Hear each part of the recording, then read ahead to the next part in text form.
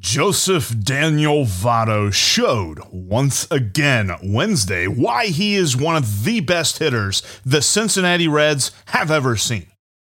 How he got into the Cubs' heads and who the Reds are most likely to trade versus who is most valuable trade chip, because I don't think they're the same player. And I'll explain next. You are Locked On Reds, your daily Cincinnati Reds podcast, part of the Locked On Podcast Network, your team every day.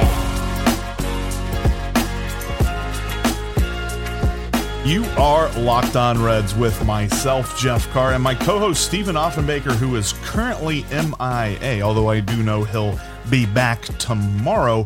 You just got me today. This is the Locked On Reds podcast. We're part of the Locked On Podcast Network, your team every day. Thanks for making us your first listen, and we are free and available on all platforms. On today's episode, I want to talk to you about Joey Votto and the night that he had at the plate against the Chicago Cubs that absolutely got in their heads and bothered the crap out of them, and boy, it was great. And we're going to talk about an interesting night for the pitching that actually went pretty well, and also some trade chips and why the Reds should be looking to deal, pretty much starting today. As we're getting into the month of June, we're starting to get into trade season. The Reds need to be busy with that. By the way, this episode is brought to you by Rock Auto. Amazing selection, reliably low prices, and all of the parts that your car will ever need are at rockauto.com, and tell them Locked On sent you. All right, let's talk about the man himself, Joseph Daniel Votto. What a game he had last night. Dude had a cycle going before the third inning was over. He had a homer and a triple, got the hard stuff done. Cubs just got scared, stopped pitching to him. Although, to be honest with you, really what happened was they brought in Daniel Norris, a lefty, who shut down everything. Just, continuing more of the same of what we've seen for the last 2 years, and that is if an opponent pitches a left-handed pitcher, I don't care who he is, the Reds just can't hit him, which is ominous for today since Justin Steele, the Cubs' probable starter, is a lefty. Anyway, great night at the plate for Joseph Daniel Votto. What a home run he had in the second inning. Led off that inning. That was after Luis Castillo struggled through the first. The Reds didn't get anything in the bottom of the first, and you're starting to feel like, this kind of feels similar to Monday night and Tuesday night, whenever the Cubs just got up on the Reds, and the Reds just never could quite muster enough of a comeback. But the door was shut, and we'll talk about that in a few minutes when I look at Luis Castillo's performance. But Joey Votto overall, he absolutely loves facing Kyle Hendricks. Anytime the Reds face the Cubs and Kyle Hendricks is on the mound, go to betonline.net and figure out what bet you can put on for Joey Votto, because he's going to have a good night. Absolutely murders Kyle Hendricks when he's on the mound. We're talking about a tune of a 1,300 OPS. Yeah. On base plus slugging, over 1,300. He has 5 career home runs against him. He's only struck out 7 times in 52 at-bats. He just loves facing Kyle Hendricks, and he absolutely killed it. Dead ball, whatever. He hit that thing out of left or right center field. Absolutely clobbered it. Dude that caught it, too. Pretty good for him. He brought his glove to the ballpark. That was kind of fun. But Joey Votto, though, just an amazing day. He continues to show why he is one of the best Cincinnati Reds hitters to have ever done it. And it's so funny because, obviously he's happy. He's feeling himself. He's had 5 extra base hits ever since coming off of the indeterminate IL for COVID reasons and things like that. He's got 5 extra base hits. I think he only had like 1 or 2 before getting sick. He struggled through the month of April, but he's really got that resurgence back, and he's looking like the Joey Votto from 2021, the guy who will continue to hit this well all season long. But he was feeling himself after that home run, got a little bat flip, was celebrating. Apparently the Cubs took issue with that because Rowan Wick in the 8th inning tried to plunk him. I don't know what we're doing here. Like, come on. What is this? Like, I think that there's this weird thing in baseball that pitchers just get offended or something. And Joey Votto had to do like some Matrix crap to get out of the way of that. Like, he was like ducking and jumping and kind of, landing on his back leg. It was weird looking, but the ball was headed toward his head. Make no mistake about that. Rowan Wick was throwing at him. And so then he ends up walking him on 4 pitches. And so the whole way down the baseline, Joey's staring at him, and Rowan Wick looks back at him and says, "Nice bat flip." Expletive. Word I'm not going to say. I mean, come on. What are you doing? It's very obvious. And then, like, after the game, like, they were talking to Rowan Wick. They said, "What'd you say?" He was like, "Oh, I just said nice bat flip." No, you didn't. You didn't just say nice bat flip. And Joey knew it. So as soon as Joey's getting on first base, he's jawing at him. Man, I was getting fired up watching that because I was sitting on the first base side, not too far back from where the action was taking place. That was phenomenal. He was getting in his head, and the Cubs dugout was having to back him up. They were yelling from the dugout back at Joey. Joey's yelling from first base all the way over to the third base dugout. It was hilarious to see because he was just all in those Cubs heads. Sorry, Cubs players. If anybody's watching this right now and sees this here smiling Joey, I guess that's a trigger warning. I should have put a trigger warning on that. Anyway, whatever. Joey Votto absolutely just dominated last night, and it was great to see. He had 3 RBIs of the total runs that the Reds scored, and the Reds pitching staff was able to hold on. We'll talk about that here coming up in just a minute because I think that pitching, it's been an interesting story in this game, and it's been an interesting story for the Reds so far this season, and for more than just one reason. Don't make do-it-yourself work on your car interesting, though. Head to Rock Auto. With the ever-increasing numbers of makes and models, it's now impossible for your local chain auto parts store to carry everything that you need. Why into your often pointless or seemingly intimidating questioning, like, is your car an EX or an LX? Well, I don't know, Jim. Let me go take a look at my car.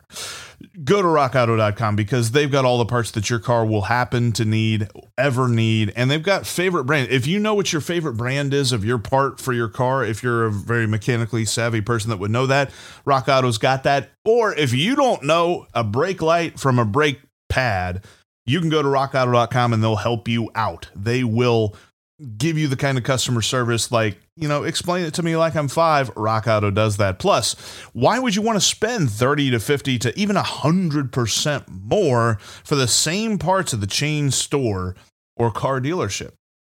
I mean, Rock Auto's prices are reliably low for every customer. They don't ask you what your profession is if you're a professional mechanic or if you're just, doing it yourself. Go to rockauto.com right now and see all the parts for your car or truck.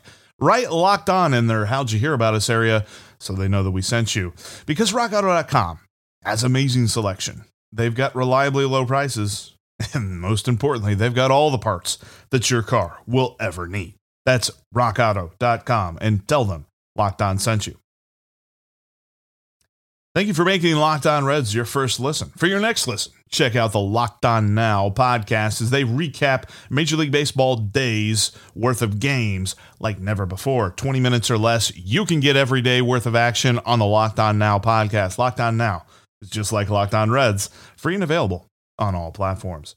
Make sure you're following Locked On Reds on all platforms, including YouTube. Thanks for watching us here. If this is your first day, make sure you subscribe. We got a lot of extra content here on YouTube. Steve just did a great interview with Spencer Stockton, a relief pitcher at the Dayton Dragons, that was very revealing, especially when you're talking about how the Reds minor league system really works to develop their pitchers. You got to check that out. That's on the YouTube page. Coming up tomorrow, Steve and I are going to make some predictions about the Reds and Giants series this weekend and get you set for a series that's going to include an 11:30 start time on Sunday. Yeah, make sure your fantasy baseball lineups are set early that day. Anyway, never a dull moment with this pitching staff. It's been a rough year so far, and we talked about that yesterday, looking at how bad the starting pitching has been. Luis Castillo gave us a little bit of a scare there in the first inning, gave up 2 runs and took 31 pitches to get out of the first. And then whenever the Reds didn't score for him in the bottom of the first, you started to wonder. Thankfully, Joey Votto got that all fixed in the second and in the third as well. But Luis Castillo, overall, his first inning was just absolutely worrisome. You really thought, oh boy, here we go again. But then, in the second inning, he transformed into his super form, La Piedra, and the second through the 5th inning was a beautiful performance. And I really thought that he should have gotten the 6th. I know he was over 90 pitches. He was at 94 pitches, but I really feel like he is in his groove. You saw him pitch if you watched the game. And if you didn't watch the game, from the 2nd through the 5th inning, it was smooth sailing. He struck out the side, I believe, in the 3rd inning. No, maybe it was the 4th inning. Anyway, he struck out the side in 1 inning. He had all of his pitches working in, out of the zone, exactly where he wanted them to go. High velocities, great spin rates. All of this stuff was just hitting every single mark. And then they put in Tony Santillan to start the 6th. Don't get me wrong. I like Tony Santillan. I don't understand why you took him out there. I think that he should have at least been given a chance to get that quality start because Luis Castillo has shown that he can pitch well. And he was absolutely dominating Cubs hitters. I thought he should have been given one more inning. But hey, Tony Santillan comes in. He walks a couple of dudes, but he gets out of the inning unscathed. And then Alexis Diaz and Art Warren in back-to-back innings just look phenomenal. I mean, Alexis Diaz just continues to look like a dude who deserves more high leverage situations. And I thought we'd see Jeff Hoffman last night, but there was no Jeff Hoffman. In the 9th inning, you had Hunter Strickland. But leading into Hunter Strickland, the Reds pitching staff looked really solid. That was a good game for this Reds pitching staff. Something that you can't say a whole lot often because it feels like the Reds are winning games like 7-6 and you're like, oh boy, well, the pitching hold on just a little bit, just enough to get us there.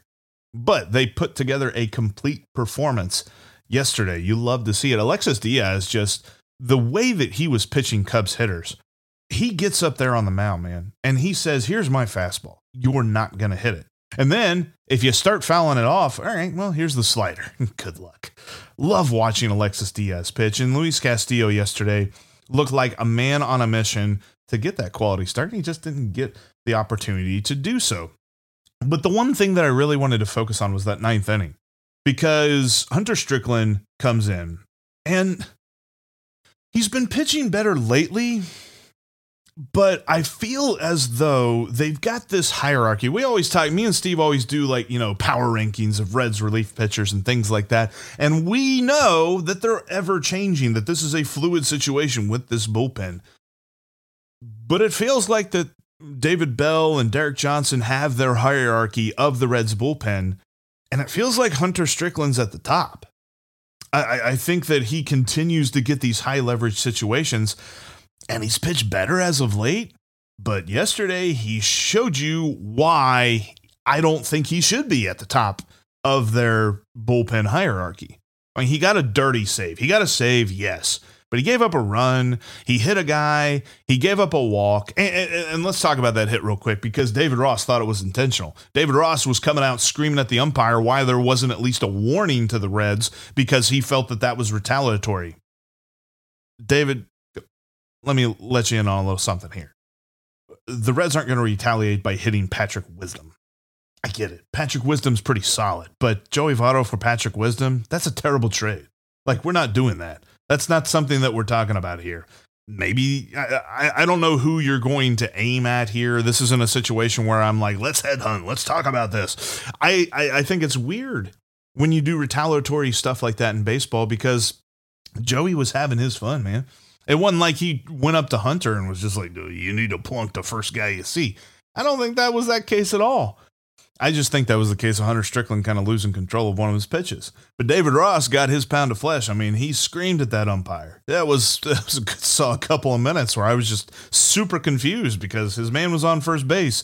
He was fine. It wasn't like he got hit in the head. It wasn't a really terrible pitch, but it was more of Hunter Strickland showing that whenever he comes into the game, he's probably going to allow 1 or 2 base runners.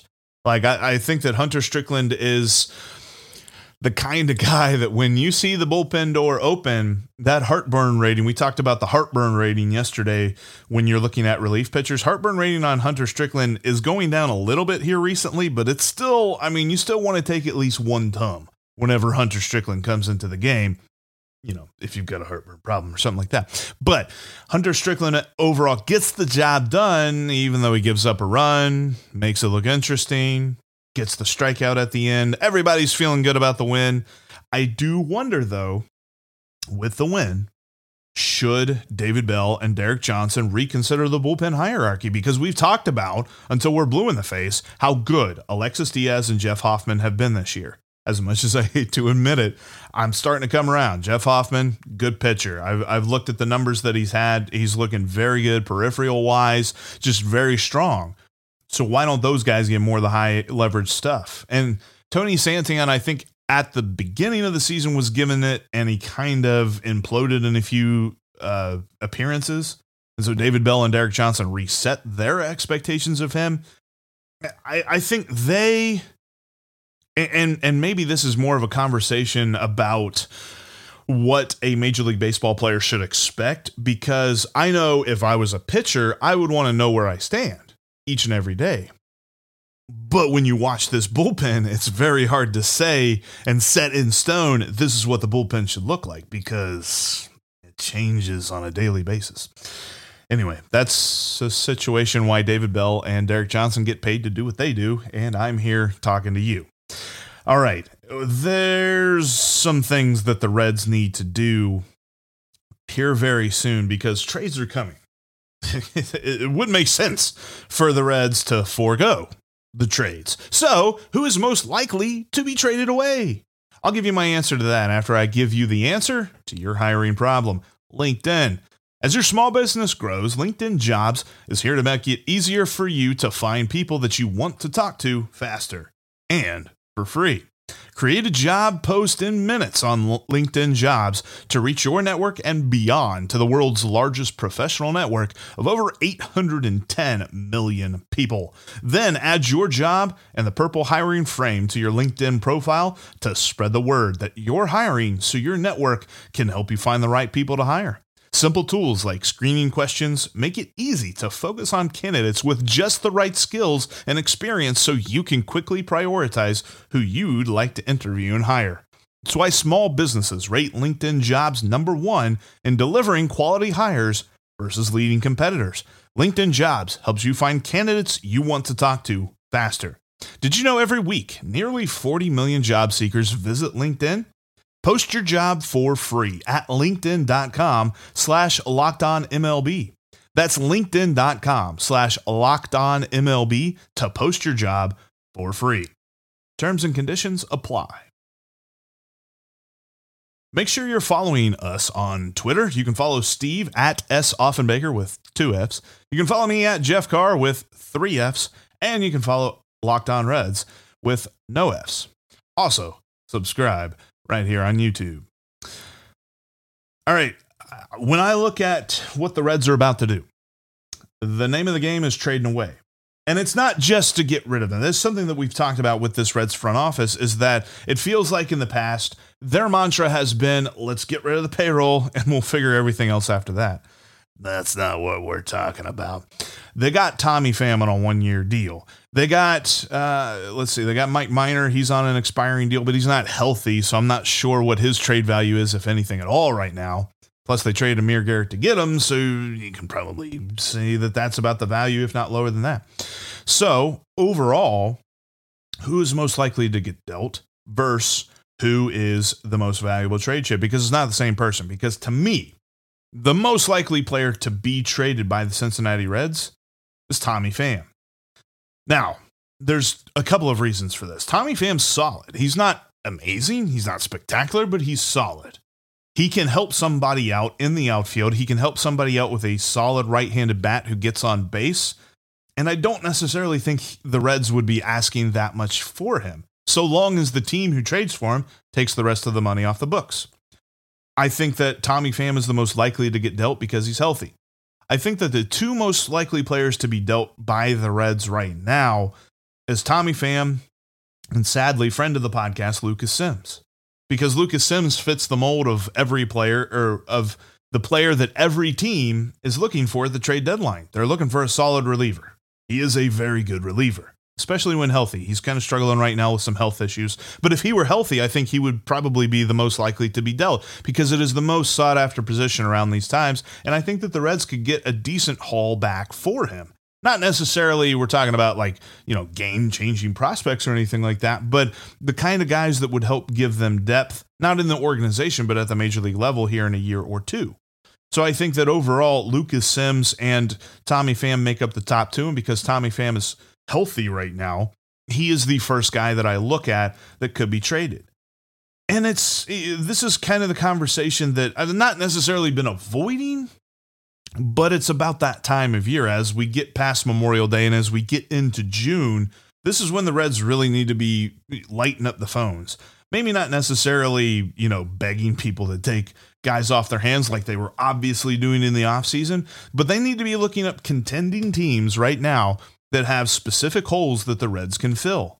Say, hey, look, we got this dude. You got a couple of guys in your farm system that look like they're going to be studs here in a couple of years, but you can't wait a couple of years. You send them here. We got a guy for you right now, because the Reds need to make this work. They cannot continue to trade their guys for equivalent prospects like Nick Quintana and guys that just nobody's really looking at and saying, is this guy really going to make a huge impact on the major league roster? We're not thinking so. And they definitely can't do the Wade Miley thing where they're just like, yeah, we don't want to pay you no more. Bye. I don't want to see any of that. I don't want to see people I want to see stories, and maybe this is a pipe dream. Maybe they just can't do this. I don't know. But I want to see stories that are saying, boy, the Reds won that trade, right? They really looked good in that trade because, yes, you can say, well, Jeff, they won the Johnny Cueto trade back when they made that. Look how good that worked out. Sometimes guys just don't pan out. The best thing that the Reds can do now is make a good trade, because you're not keeping these guys around so that you can win 74 games. As much as I would like the Reds to win 74 games and, make me a little bit of money on the over-under win total, that's not their goal. That's my goal. That's not the Reds' goal. The Reds' goal should be to position themselves for the most wins here in the next 2 years, because 2024 is that target date. We've talked about this lots here on the Locked On Reds podcast. You've got a lot of guys coming off the books for guaranteed contracts, and you've got a lot of dudes who are just stud prospects who should be in the major leagues by 2024, if not before then. So build your team for that. Don't build your team for right now, because building your team for right now is not going to do anything. We see every day how much this team fluctuates from very bad to mediocre. Mediocre is the ceiling. Make no mistake about it. That's where the Reds are this year. They're not going to come anywhere close to sniffing a playoff spot. And if that's the case, they shouldn't be pretending like that's going to happen. We understand watching this team. They're playing for 2024. At least that's what the front office should be doing. Players are obviously playing for today, but when you look at this team, how they are going to be contenders, it's going to be in 2024.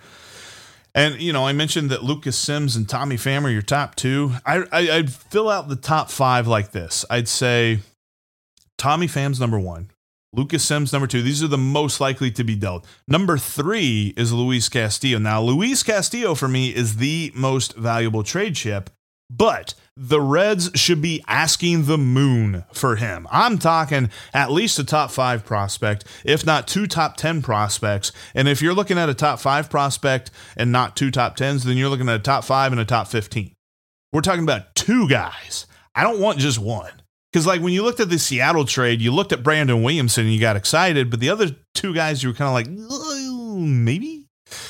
I don't want to do that with Luis Castillo. If the Reds trade Luis Castillo before the trade deadline, I want to look at the players that they got back and be like, heck yeah, let's go.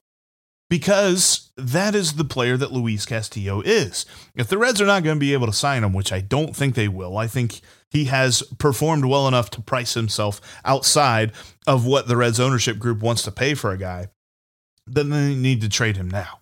Because he has multiple years of control, which will be sexy to the team that's looking to trade for him, and they can get some real good prospects back because of that. So I look at him as the 3rd most valuable. Tyler Mahle is the 4th most valuable. He's like Castillo light. He's a guy that I think the Reds should get a top 10 prospect for.